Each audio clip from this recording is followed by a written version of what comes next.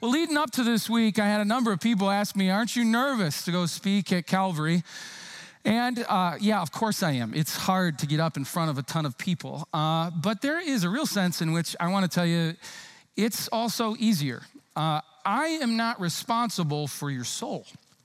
Jim, and yeah, like that's freeing, right? Like, you know, maybe a little too freeing. But so I've been trying to think about this balance, you know, like the elders of Calvary Church, the pastors of Calvary Church are responsible for your salvation and formation. And so like, I'm just visiting, right? And I mean, it's kind of like visiting the doctor. I mean, what are the elders after in here? They're interested in your health, right? So they might suggest to you things that need to be taken away. They might suggest to you things that you need to take on, right? I mean, that's kind of what a doctor does. It's kind of what your pastor does, right? And so as a visiting doctor, pastor, what kind of meeting is this? Is this a checkup? Is it a consultation? Is it surgery? You know how like when you're in the doctor's room and then, you know, the doctor says to you, do you mind if the, you know, resident meets with us? You know? And so the new guy from, you know, Michigan State or Michigan is there in the room and you're like, well, how much is this guy responsible for? And I am here to tell you, I guess I'll leave this in your court, what this meeting is about, whether this is just a checkup or a consultation or maybe some surgery. But I do want you to know I am going to do my best to minister like your primary care doctors and to let you know that I have performed a surgery or two, not only with my church, but on my own life. And so as you're here today, I want to dive in. So let me do that by citing Psalm 103. Praise the Lord. Praise him. Praise him in your inmost being. Praise him from the depths of who you are. Praise his holy name. Praise him, O my soul, and forget not his benefits. So we're in a season right now, right, of remembering some of the benefits of being Christians. Peace, hope, joy, love. But you're also in a text this morning where there's a whole lot more benefits listed. You are in a passage of scripture known as the Beatitudes, the blessings, and mine today is verse 5. Blessed are the meek. They will inherit the earth. It is not lost on me that for whatever reason, God wants me to teach this to you. I don't know if anybody's ever described me as meek, but here I am, and I have prayed and believe that it's been prayed over, and it's interesting how this comes in a grouping of blessings, right? I'm interested in God's blessing. I want to be a blessed person. And the blessing is, in this section, you see the kingdom of heaven that's given to those who are poor in spirit. You see people being comforted for those who mourn. The earth today being given to those who are meek. People who are being filled up, receiving mercy. Those who see God. Those who are called the children of God. Don't you want those things? I do. I hope you do. So it makes sense to me that if you're interested in the earth, which I think is a pretty good place, we should probably think about what meekness is. Now, here's the thing. Sometimes when I picture Jesus teaching and talking on a mountainside, I imagine myself there in the frame of mind that I am, and I hear him say something like, blessed are the meek, they will inherit the earth. Well, for a long time, this is a present for you. For a long time in my life, that would have been who showed up to the sermon. And as I hear him say, blessed are the meek, they will inherit the earth, part of me is just going, no, they won't. Part of you says no. I mean, who is it that gets the earth? You know what it took for me to carve out 1/8 of an acre with a house on it? It took effort. And so like all of these things that have formed who I am, you know, if you want something in this life, son, go out there and take it. You heard the same things I did. Maybe you listened to Jordan Peterson. Be a monster. is he right? Is he wrong? Because I'll tell you right now, I would tell you my life, I was monstrous in the way that I went about living. And more than that, I'd pick up a few things that Jesus said, right? So the kingdom of heaven suffers violence, and the violent take it by force. I'm a violent man. Does that mean I can carve out a piece of heaven for myself? Be as shrewd as a viper. Be rich and then use your money to gain friends. And so I'm piecing together these little snippets of Jesus to justify, and this isn't even totally who I was, that's better, to justify some monstrous approaches in my life. But then I'd hear Jesus say something like, blessed are the poor in spirit. Blessed are you who mourn. Blessed are the meek. And I'm really confused by that. I look at myself and I don't look meek. I don't talk meek. I don't think meek.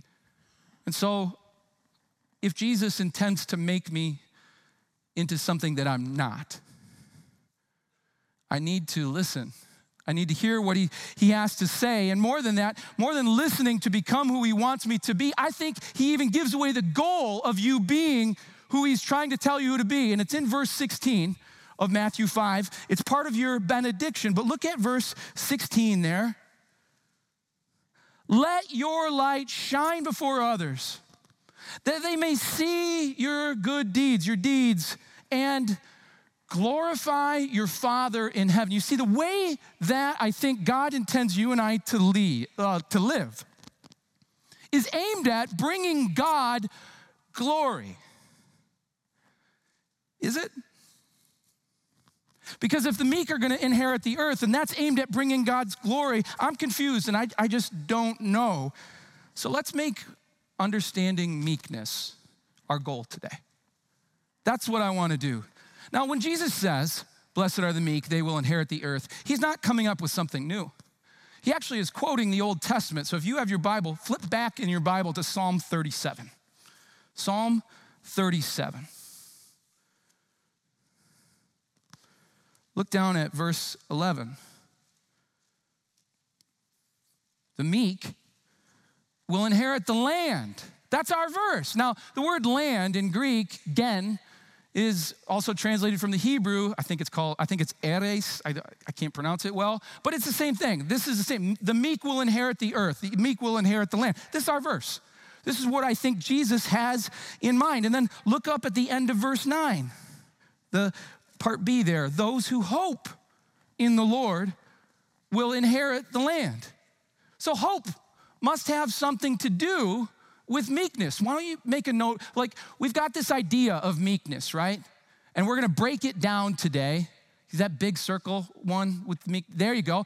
So hope helps me understand what meekness is, right? That's an idea. Hold on to it, okay? Because now I'm going, okay, what is hope and what is meekness? Look up at verse 5, because we're gonna get a wonderful breakdown here.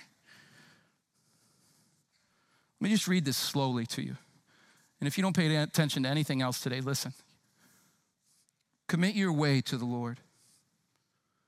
Trust in him. And he'll do this. He'll make your righteous reward shine like the dawn, your vindication like the noonday sun. Be still before the Lord. Wait patiently for him. Listen, don't fret when people succeed in their ways, when they carry out their wicked schemes. Refrain from anger and turn from wrath. Listen, again, don't fret. It leads to evil. That is super helpful. Let's walk back through that and put them down here. So I want to commit my ways to the Lord. Well, here's the thing. You know what way I'm walking? The way I trust. You have your trust in something that's committed to taking you where you think you're supposed to be in the way you think it's supposed to be done. And so let me just say this. My ways were messed up. I needed him to pick me up and turn me around, right? But that way isn't going to come unless I have this idea of hope and trust in the Lord. So these are tied together. If you want to commit your way to the Lord, you can't compromise when he says right and you go left. I have to trust him. And then I think that comes from probably spending time with him. You got to slow down enough to say, God, let me just wait on you. I've made a mess of this thing. Let me be comfortable just patiently sitting here. And I know what that stirs up in you because it stirred up the same things in me. Well, then I'm going to miss this opportunity. I'm not going to win in life or whatever, right? See, the thing is that's another way of saying that, like, you want to be your own vindication. But the Lord said he will vindicate the meek. He'll bring it about. And so don't fret. Don't turn to anger and wrath, because here's the thing, like, when you start to live your life and you see somebody getting something that you believe you deserve, something you think that you're due, it starts to frustrate you, doesn't it? You're not where you think you should be, and so you give yourself over to, like, man, what is, that anger, that wrath, and maybe you want to do something about it, right? Don't do that. And so let's just take a look at these things. Is this helpful? A meek person hopes in the Lord. They trust in the Lord. They commit their ways to the Lord. They're patient. They're waiting on him for vindication. They're not getting frustrated. They're not turning over to anger and wrath. So, okay, how you doing with wrath, buddy? Right? Is that any of you? That's me. I'm going to get mad, and I'm going to be about the business of bringing about the kingdom of Adam. It's a problem. It's a problem. So when I look at that, it's helpful. But maybe just walking through that, okay, Adam, don't get frustrated and don't be angry and have faith and commit yourself to the Lord. Okay, let's pray. No, I'm kidding. But, right? I mean, like, I can tell you that's about it today. But here's the thing, like, you know all that. You know all that. Why aren't things changing? Well, let's dig in a little bit. The word for commit in the Hebrew means to roll. It's to roll something on. I think the Christian, at some point in his walk, has this epiphany. God's really trustworthy. Like, for real trustworthy. Not like just up until this point when it's like, I need to take over with my business. Or not until this point where it's like, I need to take over with it rolls all of its anxieties in this life on to him. Peter said it this way, cast your cares on him because he cares for you. That's what committed ways look like. Meek people make time for the Lord. They're just patient. Now, when I tell you be still and patiently wait, you can exaggerate this just like I did. Oh, so you want me to do nothing? No. But don't think that this is either you sitting there and you're deer blind, anxious about seeing a deer and just like, I hate hunting, right? Or running 1,000,000 miles an hour, right? It's maybe the good way to describe patiently waiting on the Lord is having a steady confidence. Listen, do you think that the Lord is not aware of your child? Do you think he doesn't know that bill is coming? Do you think he doesn't care about your relationship? Listen, don't get confused here. Just trust and have a steady confidence in the Lord. Be still. Wait. Okay? But here's the thing. You might hear something in your life or see somebody go about it a different way.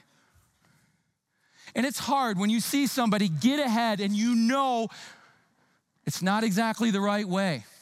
It gets super tempting to see people do it the wrong way and then not say to yourself, well, why don't we, cut a little corner. It gets really tempting to not say, well, the wicked's ways are prospering. Why don't I just, cut a corner? The meek person trusts in the Lord and will not give a foothold to that frustration and anger that compromises the way of the Lord. Maybe he's looking at something different. Maybe his way of looking is affecting the way he's thinking. Maybe he's listening. Is that helpful? That helped me a ton. And so this meek person, as I'm trying to picture him in Jesus' mind, is committed and trusting the Lord, rolling cares onto him. He's patient and steady and quiet, hoping, knowing that the Lord will bring it about, not letting frustrations get to him. Maybe, can I put it like this? I think meekness, at least at this point, is having a deep confidence in the Lord. A deep one, not a shallow one, a deep one. So deep that when opposition comes, you remain faithful. So what does that look like? Let's look at a case study. Flip in your Bible back to Numbers chapter 12. Numbers chapter 12. So Moses is leading the people of Israel out of Egypt. And it's not just like fighting against Egypt as they're fleeing. Some infighting develops. And his close, trusted brother and sister start to oppose him. Let's read. Miriam and Aaron began to talk against Moses because of his Cushite wife. He'd married a Cushite woman. Has the Lord not also spoken to us, or is it just through Moses? The Lord heard this.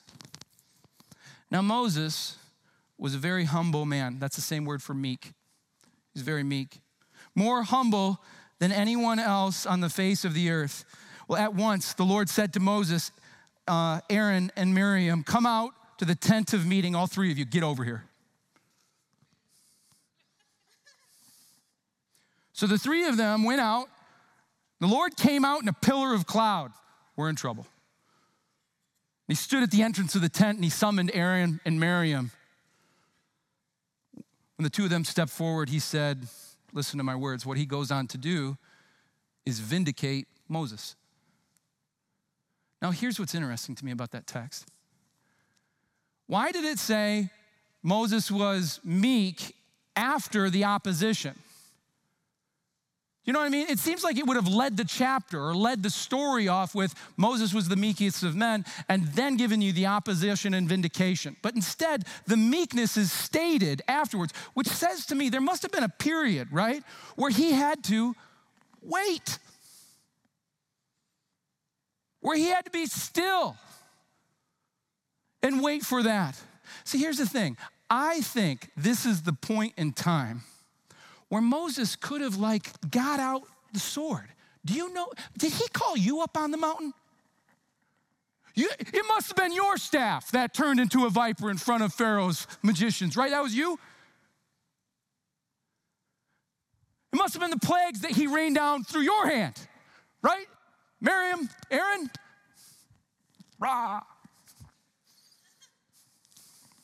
I know this voice. That's not how Moses responds. That's not what he does. Instead, he waits on the Lord, and God vindicates him. And so maybe one of the ways that we can think about what it means that God vindicates us is that vindication, those who patiently wait for the Lord, they're not defensive. They're not defensive. God is our defense. And if he comes to my aid, so be it. And if he doesn't, so be it. That is not me. But Adam, that's who he wants you to be. A meek person is not defensive. So, we're committed, we trust, we're waiting for the Lord. And maybe something in you is going, well, yeah, but aren't you gonna do anything about this, God? Vengeance is mine. says the Lord. He will visit punishment on the wicked, said 28 times in the Bible.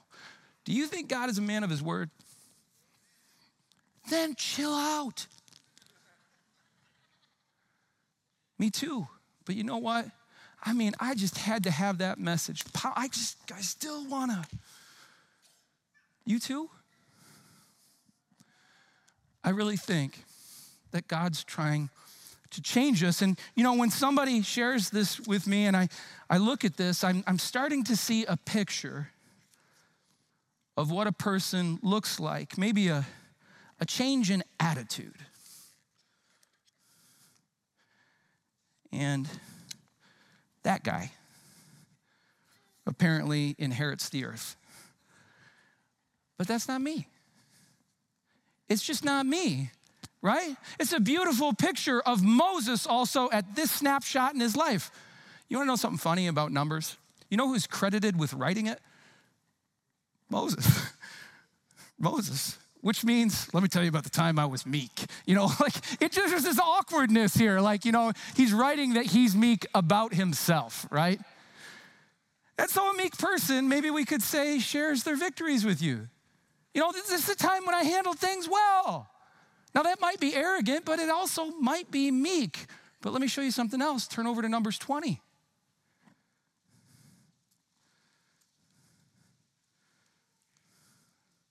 Verse 2,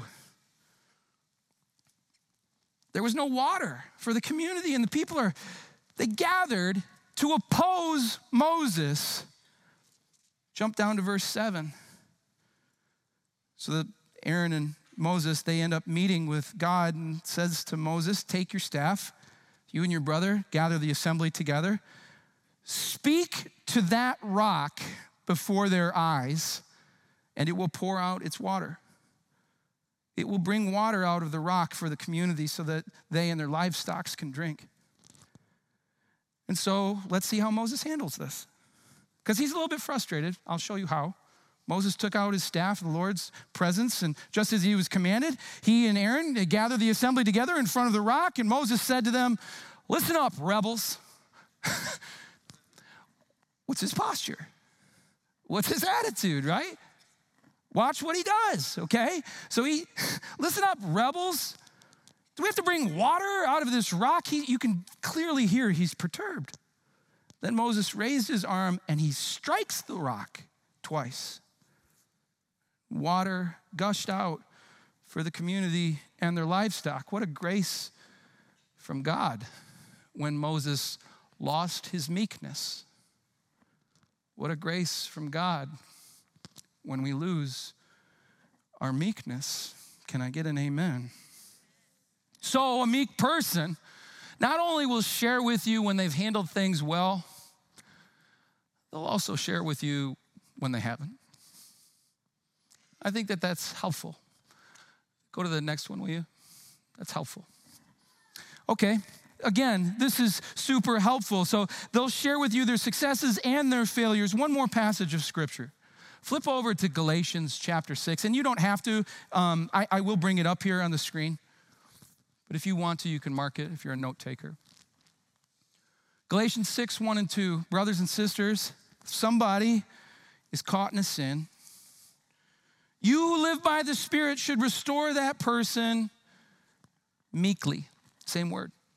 It's translated gently here, but watch out, or you yourselves might be tempted. So one last caveat to understanding meekness. They not only are concerned with their own failings and making sure that they're transparent with you, they also care about yours. So you might be under the impression that if I'm a meek person, I won't say anything to you. I'm just that quiet mouse in the corner. That's not true. This guy who's yelling at you in the middle of service, right? He's not meek. No, I care about your development. The question is, when am I bringing out the staff? When the Lord says. Listen, don't let people walk through your life and the people God has put in your world and just don't care about the fact that they're living the way that they shouldn't.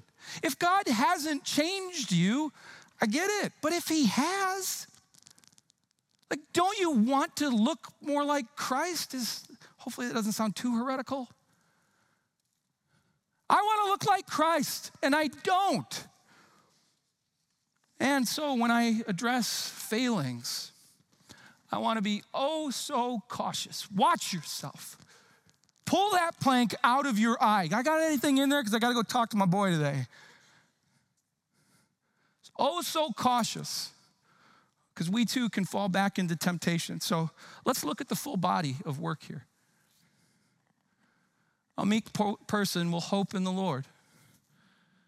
They've had the epiphany in their life that he's trustworthy.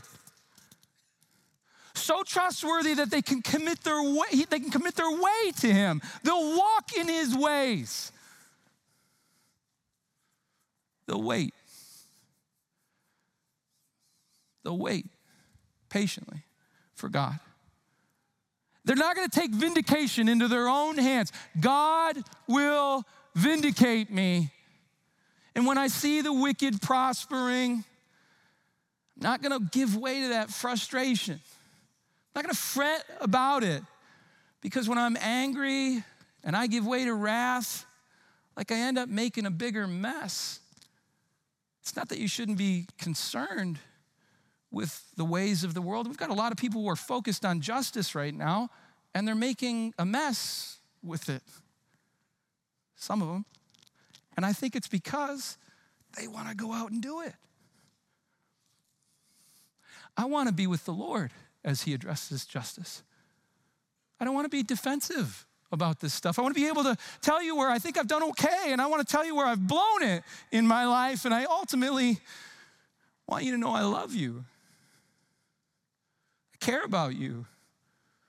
I think something real has happened in my life, and I want something real to happen in yours.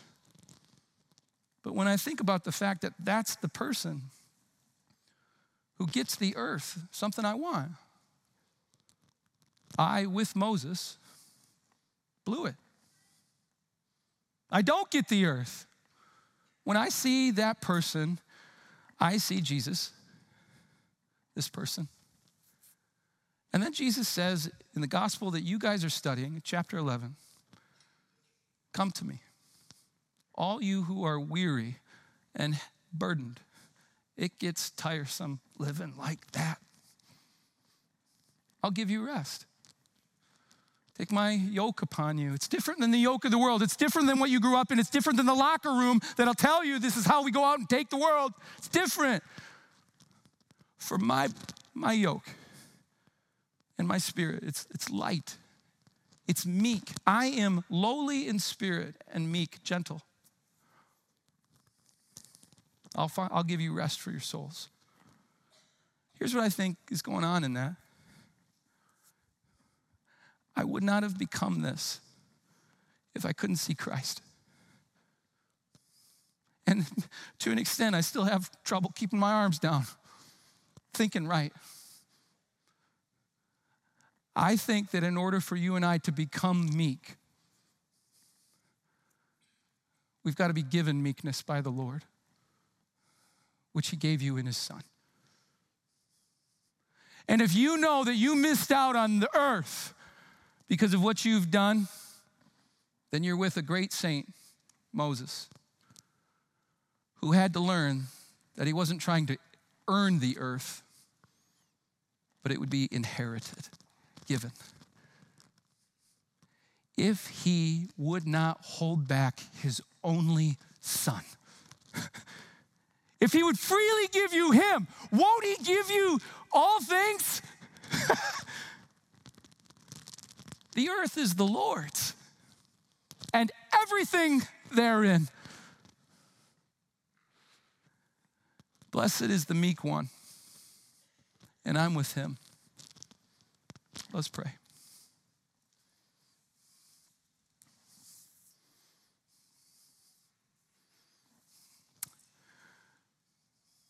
God, I can't help but think how many times you had to send somebody to preach that message in my life before I really started to receive it. God, forgive us for the ways that we have not lived the way that you've called us to, and therefore not brought glory to the Father and missed out on the blessings that you intend to give to us. But God, through your Son, you've forgiven us and made a way to not only lose the condemnation for living the way that we shouldn't have, but to gain the Son and everything that he's inherited.